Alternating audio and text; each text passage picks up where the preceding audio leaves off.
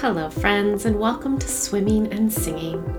I'm Sarah Nelson. I'm a yoga therapist in Portland, Oregon, and I specialize in working with people dealing with chronic pain, anxiety, and overwhelm using the tools of yoga to create more ease and joy and less suffering.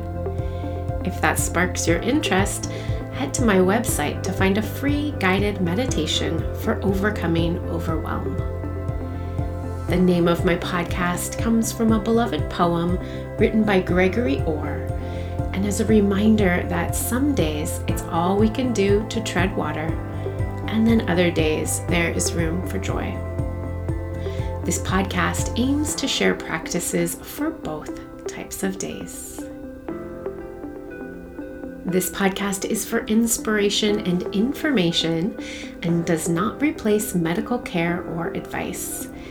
I am not a licensed healthcare professional or mental health therapist. Not all practices discussed on this podcast will be suitable or accessible to everybody, but I hope that you find something that resonates and can bring a bit more ease and joy into your life. Let's get to it. Many years ago, at the exit interview for a job that I really loved, my former boss asked me why I was stepping away from that position, and I told her it was the multitasking. The job, being a youth librarian in the public library, required an immense amount of multitasking. Being able to help people at the reference desk while answering phones and stepping in to check books in or out, creating programs, planning and performing outreach visits, responding to emails, and even at times to be the person in charge of the whole library branch. It was both a job that filled my soul and absolutely exhausted and depleted me. And I told her I was quitting because the multitasking was exhausting me. I was a great multitasker, but one of the things I realized, luckily early in my career, was that multitasking depletes me. By the end of the day, I only had enough energy to microwave a meal, wash it down with a beer, and watch some TV before falling into bed and starting it all over again. Eventually, I found that for me, the antidote to multitasking is mindfulness. Being absolutely present in the moment that I'm in, doing the work that is in front of me to do in that moment. Even with a job that requires multitasking, it's possible for me to focus on one task at a time. Perhaps it's like a firefighter who works on one section of the fire, not trying to put the entire fire out at once. So today I want to share with you my top 3 tips for increasing mindfulness by decreasing multitasking. So number 1, and I wrote a whole blog post about this, I'm so passionate, limit the alerts and notifications on your phone. Guys, this is a big one. Whenever you download a new app, it always defaults to automatically showing notifications. It does this on purpose because it wants you to engage with the app as much as possible. I encourage you, think about what notifications are popping up on your phone, and if they are necessary, do you need that information immediately? Some show up on your lock screen, some make noises to get your attention, and some are what they call badges that just show up if your phone is unlocked and you're looking at it.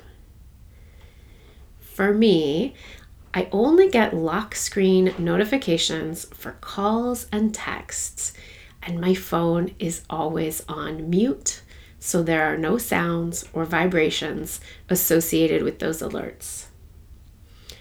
When I lived in Canada a few years ago, it was too expensive to call and text to the US. And so I got used to just carrying a phone for maps and emergency calls. It was a really eye-opening lesson for me that I didn't need to be constantly connected and reachable by everyone all the time. Now, it may be different for you, but I encourage you to take some time to think about what notifications you are getting and what ones you could disable. You can do all of that from the settings on your phone. Number 2, make some room for quiet. When was the last time you drove somewhere or rode the bus or took a walk in silence? I know some people even listen to podcasts or music while they shower. I've heard of people trying to figure out how to bring their phone into the shower with them.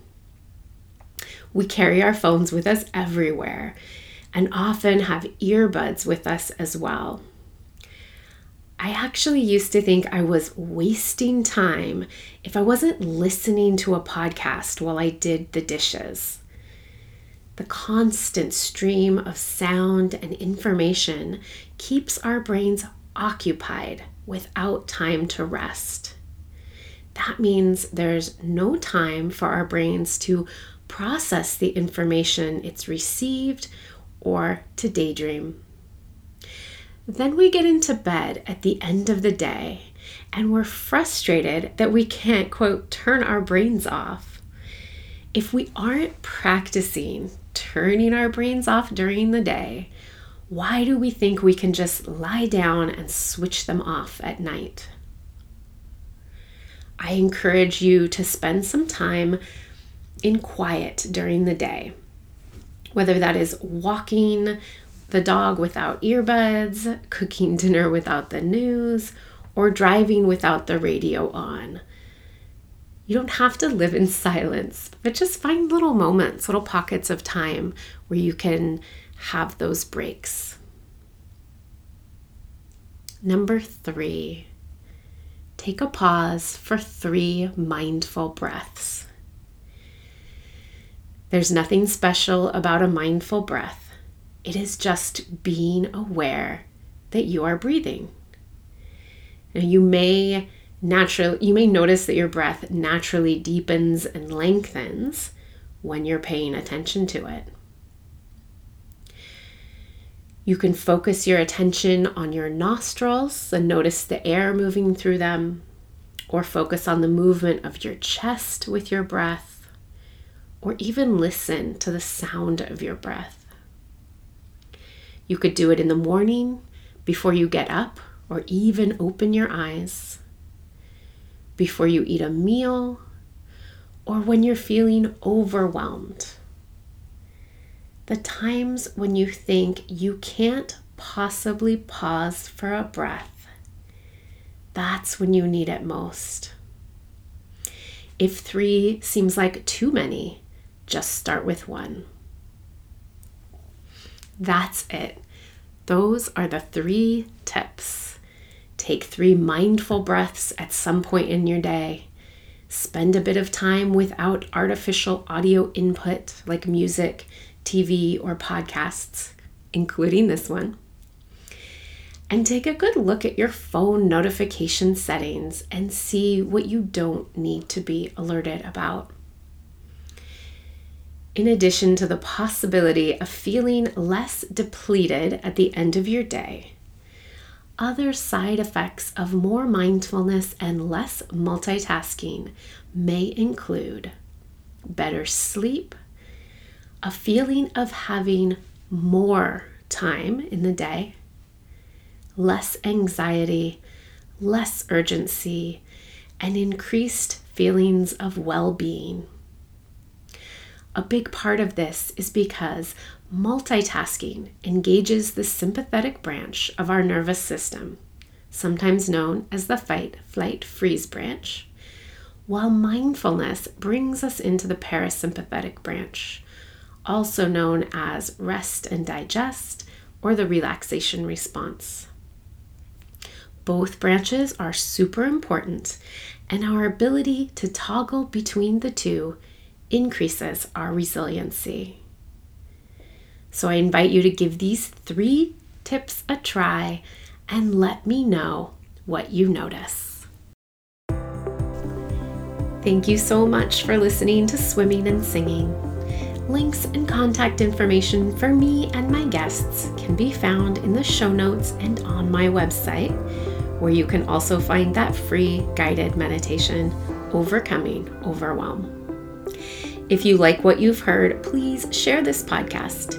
If you have thoughts or comments you'd like to share with me, please reach out. I'd love to hear from you. Until next time, keep swimming and keep singing.